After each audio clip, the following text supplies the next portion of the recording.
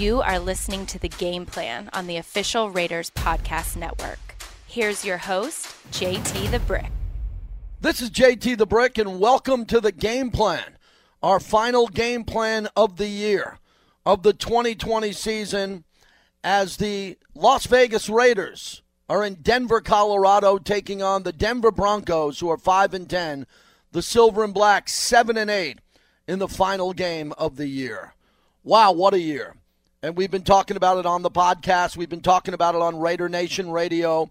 You've been seeing all the content at Raiders.com and on all the television shows that we produce from Silver and Black Productions. And this was a very dramatic year.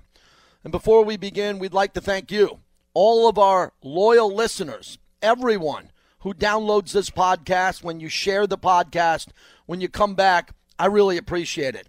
From my family to your family, Happy New Year. And I hope you have a tremendous 2021. The Raiders had a very dramatic season, to say the least. They got off to a 6-3 start. They seemed to be in cruise control heading into the back end of their regular season schedule, but then they hit several road bumps and will miss the playoffs. A season where the Raiders had to deal with COVID on an extreme level. Also, many players were injured. John Gruden didn't know what players he would have from game to game. The team played with tremendous passion, tremendous effort, but came up short. This will be a very important offseason for Coach Gruden and Mike Mayock to evaluate the players that they saw this year. The young players in the last two rookie classes, the free agents that were brought in to help this team win, and decide what direction they're going to go in next year. I believe there's so many positives. If you think of the performance of Darren Waller, Josh Jacobs, Derek Carr, playing through injury and having an outstanding season, Rodney Hudson, Colton Miller, several players on the offensive line, and players who showed flashes. That's one of the things we talked about this year. There was no consistency on defense. The defense struggled. Paul Gunther was relieved of his role. Rod Marinelli brought in. And the defense cost the Raiders a couple of big games down the stretch that cost the season, in a season where I thought the Raiders were good enough to make the playoffs. But because of COVID concerns and a lot of the issues that the rest of the league were dealing with, the Raiders couldn't get over the hump and couldn't get to the next level. Vinny Bonsignore, who's been on the podcast, really summed it up when he talked about the Raiders and what happened this year. In 2 games during the last 6 weeks, the Raiders offense handed leads over to the defense with less than 2 minutes to play. In another, the offense gave the opponents the last chance in overtime. The defense fell short all 3 times, failing to hold leads. The Raiders lost 3 critical games by a combined 8 points. That's it. That sums it up. We'll go back quickly to the game against Miami when Ryan Fitzpatrick came in relief and connected on one of the most important pass completions in Dolphins regular season history. Fitz is hit and goes. The penalty flags come flying. That was completed across midfield to the 41-yard line. And this is going to tack on an extra 15 yards. And he got a face mask. Oh, my extra goodness. 15 yards. Oh, my goodness. How did someone get behind? I don't believe this. They got a hold of the face mask, and Fitzpatrick somehow got the ball off. I can honestly say you'll never see that again in your life. Raider fans have been through the Immaculate Reception, the Tuck Rule. They were on the winning side of the Holy Roller and other big games, the Sea of Hands. We know about the history of the Raiders in big games, but for that to happen the way it happened, to eliminate the Raiders from the postseason, no one will ever forget that play, including John Gruden, who set his team up. Big controversial decision. Kick the field goal instead of go for the touchdown. Gruden stands by that decision. Yeah, I have a regret because, we lost the game on the most horrific play I've ever been associated with, But no, we study analytics. People don't think we study analytics. The analytics say that was a great move. That's why analytics don't know anything either. So that is something that we'll talk about, but it's behind the Raiders, and the Raiders need to go forward and find a way to win this game. Find a way to finish the season strong and come out strong next year. I'm big on calendars and dates and what they mean, and the Raiders could start off 2021 with a win. And that is very important, really important. We talked earlier in the week to Rich Gannon, who remembered back to 1999, same record as the Raiders had now. They won that last game against Kansas City. Following year, they went 12-4. So the Raiders have been eliminated from playoff contention. The Raiders have missed the playoffs for 4 straight seasons. And the Broncos have missed the playoffs in 5 straight seasons since winning Super Bowl 50. And that's under John Elway. And we'll see what happens here. The Broncos have won 5 straight Week 17 games versus the Raiders. That is something to think about as we go into this game. So there's a lot happening, and the Raiders have to play for pride. They have to play for their futures. And I've talked about this all week leading into the game plan. End on a positive note. There were a lot of positives this year. I mentioned Darren Waller.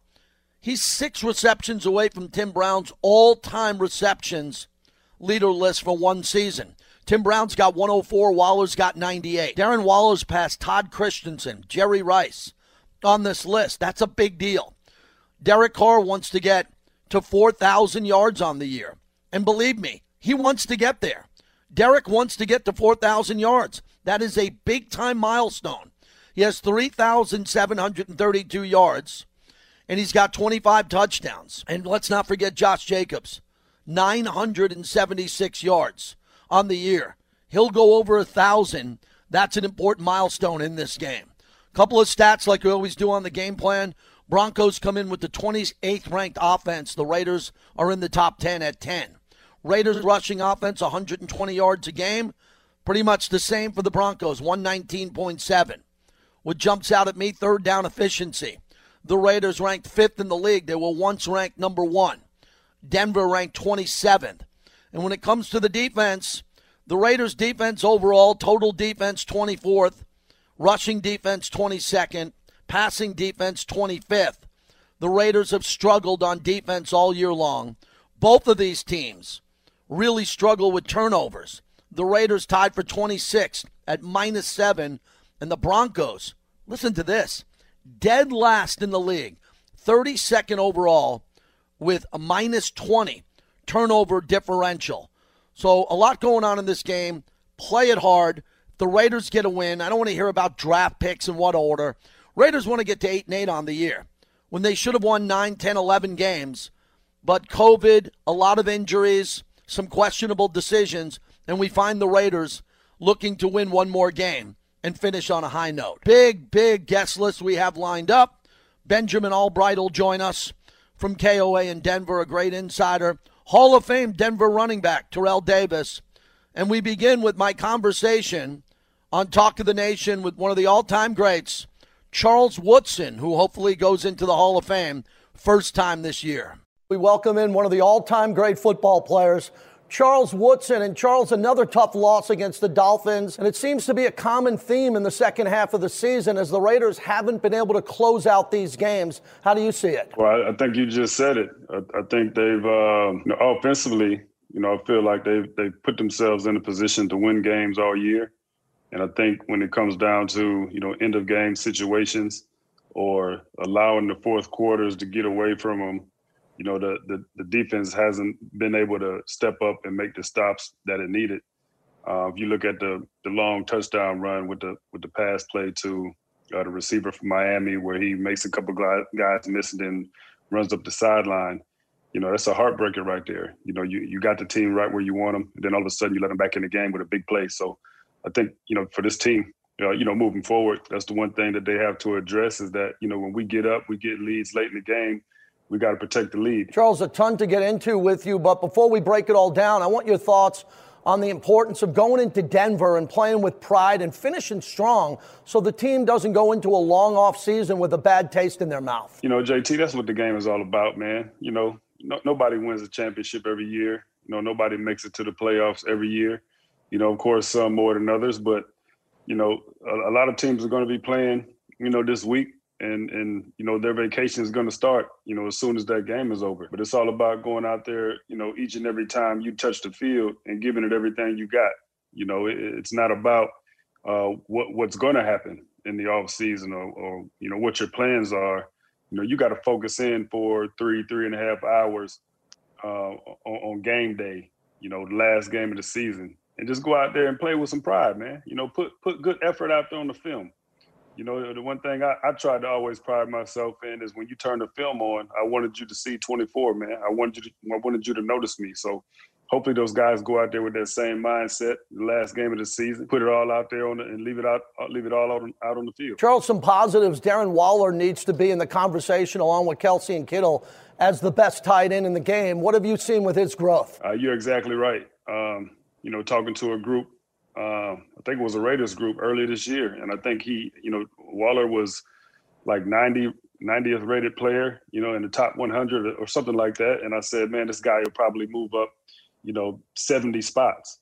And that's exactly what should happen. You know, he's one of the best young players in the game right now.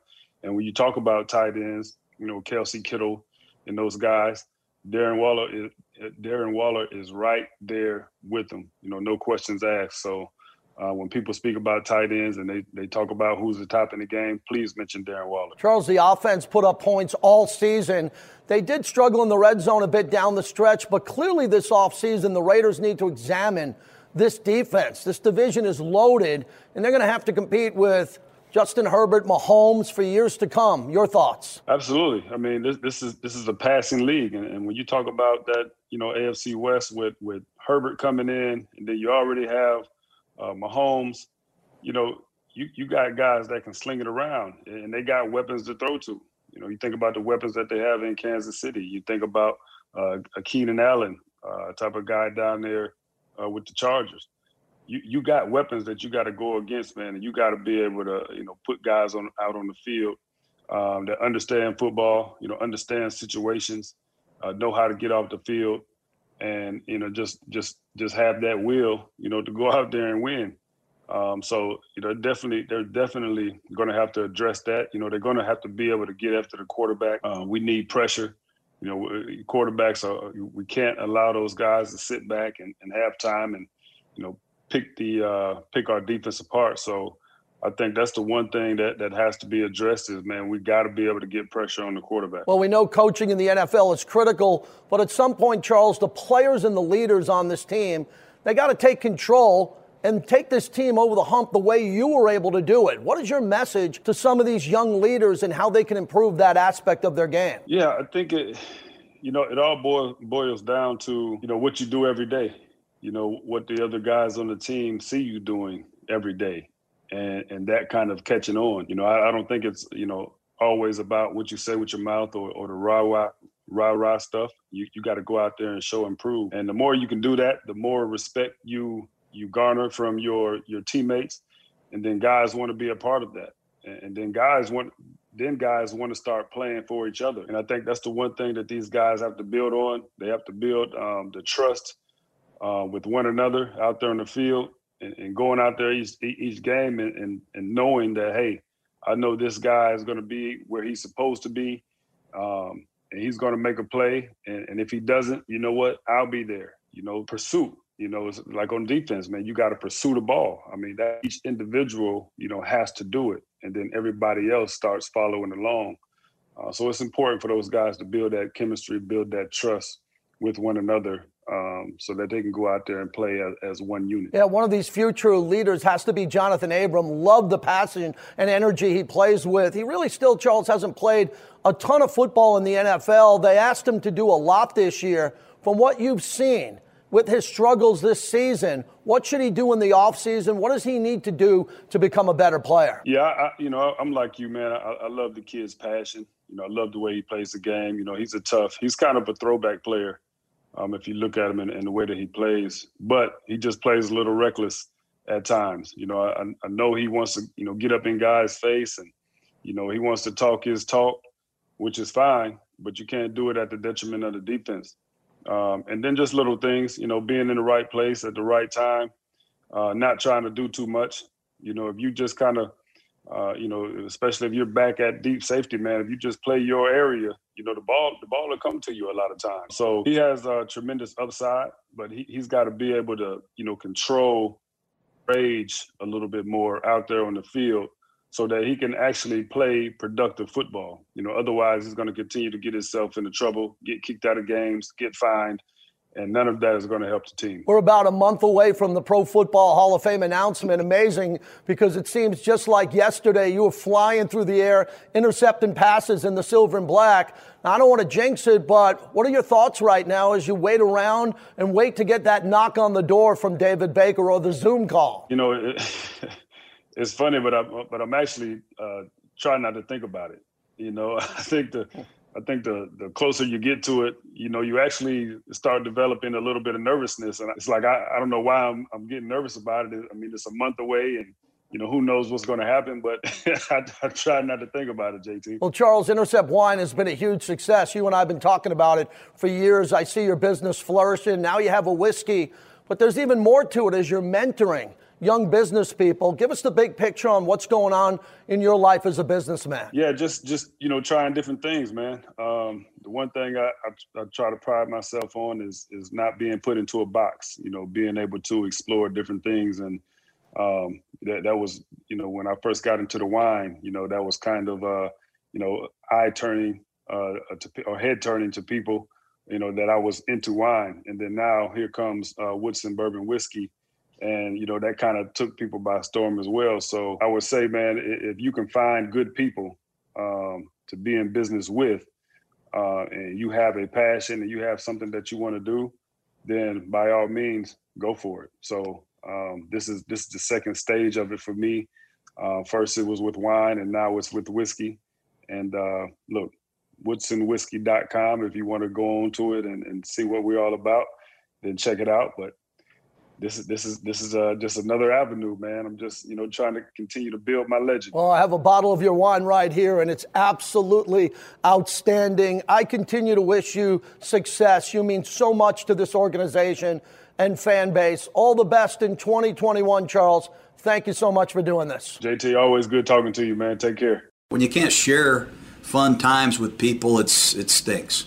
You know, to go out on the field on Saturday night football, Thursday night football, Sunday night football, Monday night football, national TV in Las Vegas, and have no one there, it's tough. It's disappointing.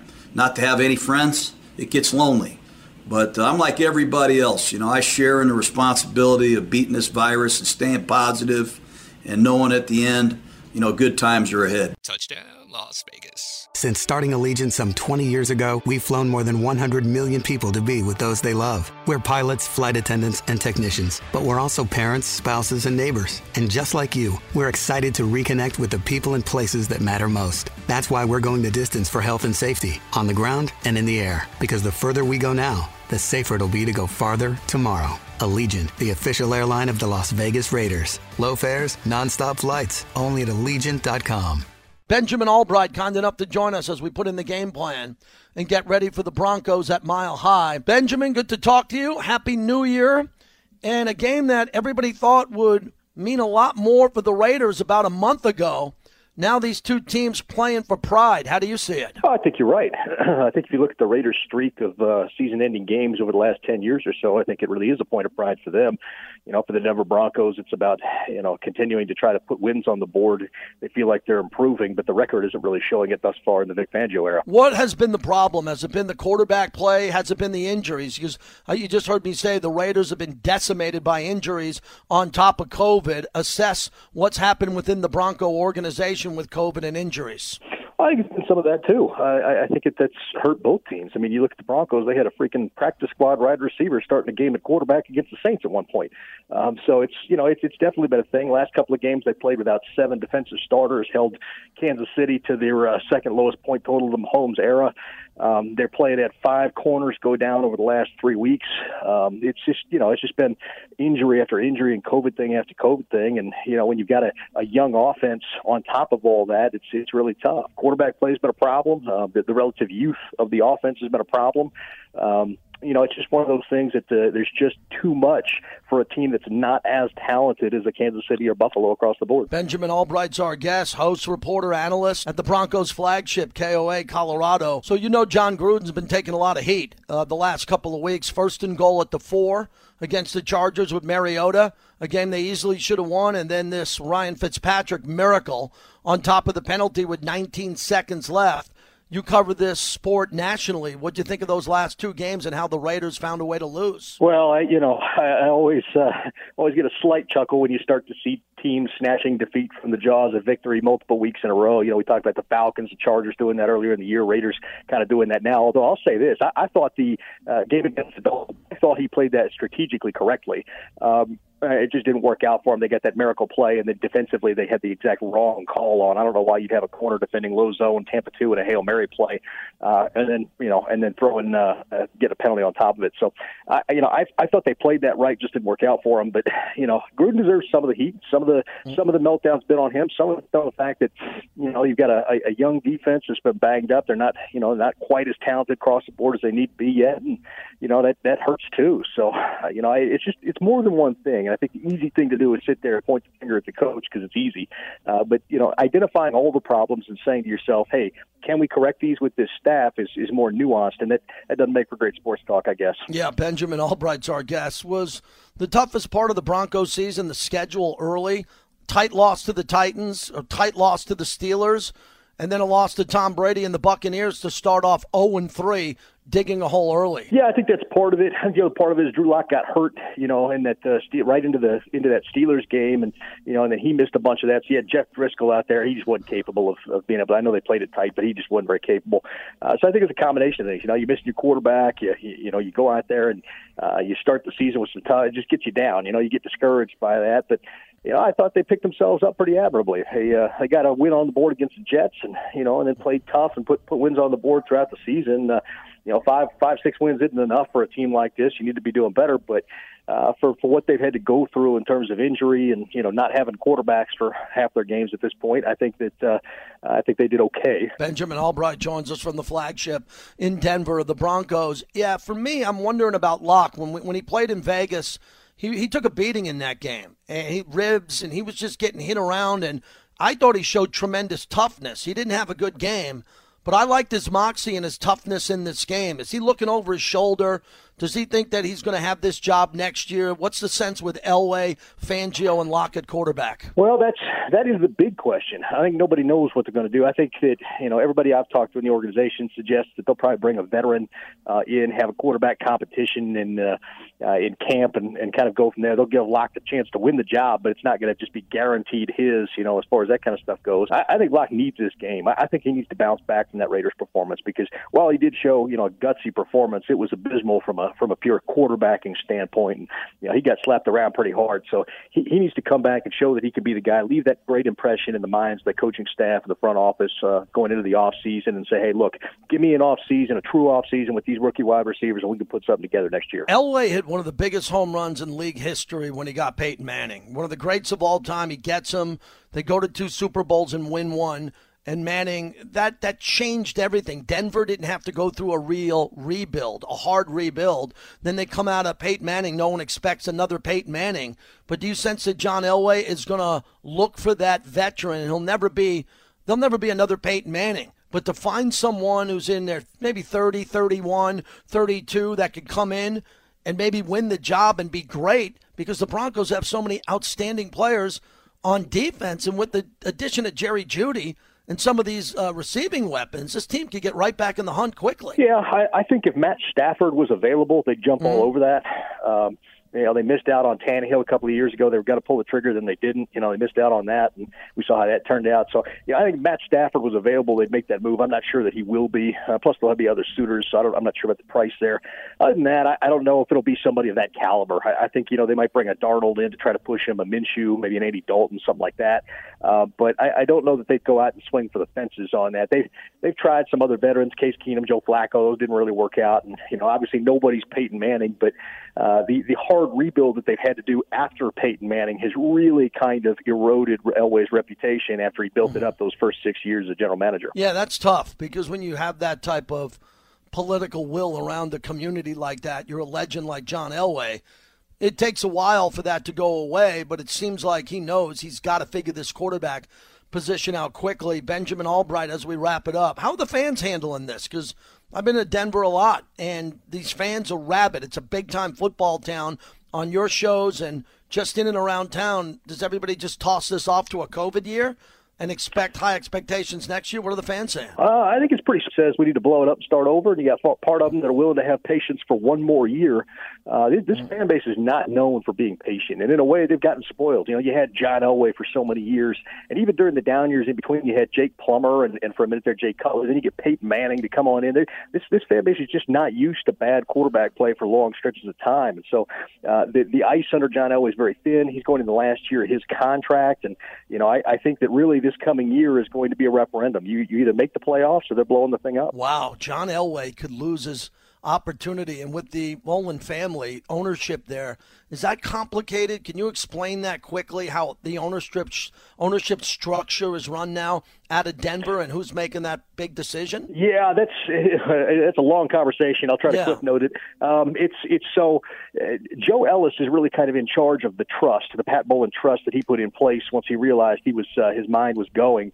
There are conditions of the trust for one of the children that if you meet all these conditions, you can take over as the controlling owner. Thus far, none of the kids have done that. Brittany Bolin is the closest, and she is on track to do that probably by 2021 or 2022. But as it stands right now, there's a lawsuit from the older children contesting the validity of the will, and Joe Ellis is the one that's making all the decisions as the head of the trust. Isn't that incredible? It sounds like that TV show Succession or something. as you report on this and you do shows, and you're really a respected name in that community there. Is that something you go near, or do a lot of people just avoid that topic? It's tough. I try to bring as much nuance as I can, and you know how a hot take radio guy is, gets out there with a bombastic opinion. I just try to give the facts and say, here you go. I don't have an opinion on this. It doesn't affect me as far as that goes. I'm just going to give you the facts on where it stands today, and we'll go from there. Well, this is a big game. I talked to John Gruden because the Raiders want to end 8-8, and they want to. I'll leave you on this, Benjamin. Why I think this is such a big game is it's a new year. We're coming off the worst year in sports history with the pandemic, and you can get a win to start off 2021 heading into the offseason. I think this is going to be an excellent game. I think both these teams are going to leave it out on the field desperate to win. I totally agree with you, and I tell you what, having had both these two teams play each other to end the season last year, I can tell you there's no better feeling, even in a season where everything went wrong, for you to come away with the win at the end of the season to give you hope. So I agree with you. I think both these teams are going to be duking it out. Sounds good. Thanks for doing this. I really appreciate it. All the best next year. Absolutely, man. Anytime. Being a Raider is for tough, hard-nosed people. That's for sure. And when we started to go on a run and win some games and things like that, everyone got a feel of what it's like, and then you get punched in the mouth and kicked to the dirt a little bit. You get a feel of what that's like, too. And we bring in Hall of Fame running back Terrell Davis from NFL Network. So good to see you again, and I got to begin with the Broncos-Raiders rivalry. What did it mean to you every time you took the field against the Raiders? Oh, it was a big week. I can tell you that. It was always the week that, when you prepared, you felt like you were preparing for the biggest game of the year. And I remember my rookie year, we played on Monday Night Football. It was the first Monday night game I had played. We played the Raiders, and the whole building, Mike Shanahan, the players, the organization, they made that game seem like it was a Super Bowl. And I got so nervous because the pressure was so big to play well on Monday Night Football. I had my worst game ever on Monday playing against the Raiders. And we won the game 27-0, fortunately, but I had the worst game, man, because of the weight they put on that game. Yeah, and so many legends played in that rivalry. Terrell, that's what I love about it. If you look at the history of the Broncos and the Raiders and think about all the Hall of Famers who met up and went toe-to-toe. Yeah, these are two storied franchises. And when you look at them and, you look at the silver and black and the deep, rich history they have with the players that they have. And, of course, Denver is another organization that's been successful for a very long time, and so you're going to have a lot of history and great players coming from those organizations. Josh Jacobs is having another big season for the Raiders. Can you assess his play? I love Josh Jacobs. Yeah, I thought he should have won Rookie of the Year last year. He's got a game that's multiple, meaning he can do it all. He can catch the ball in the backfield, run between the tackles. He's got the ability to pick up the blitz. Can make people miss, run them over.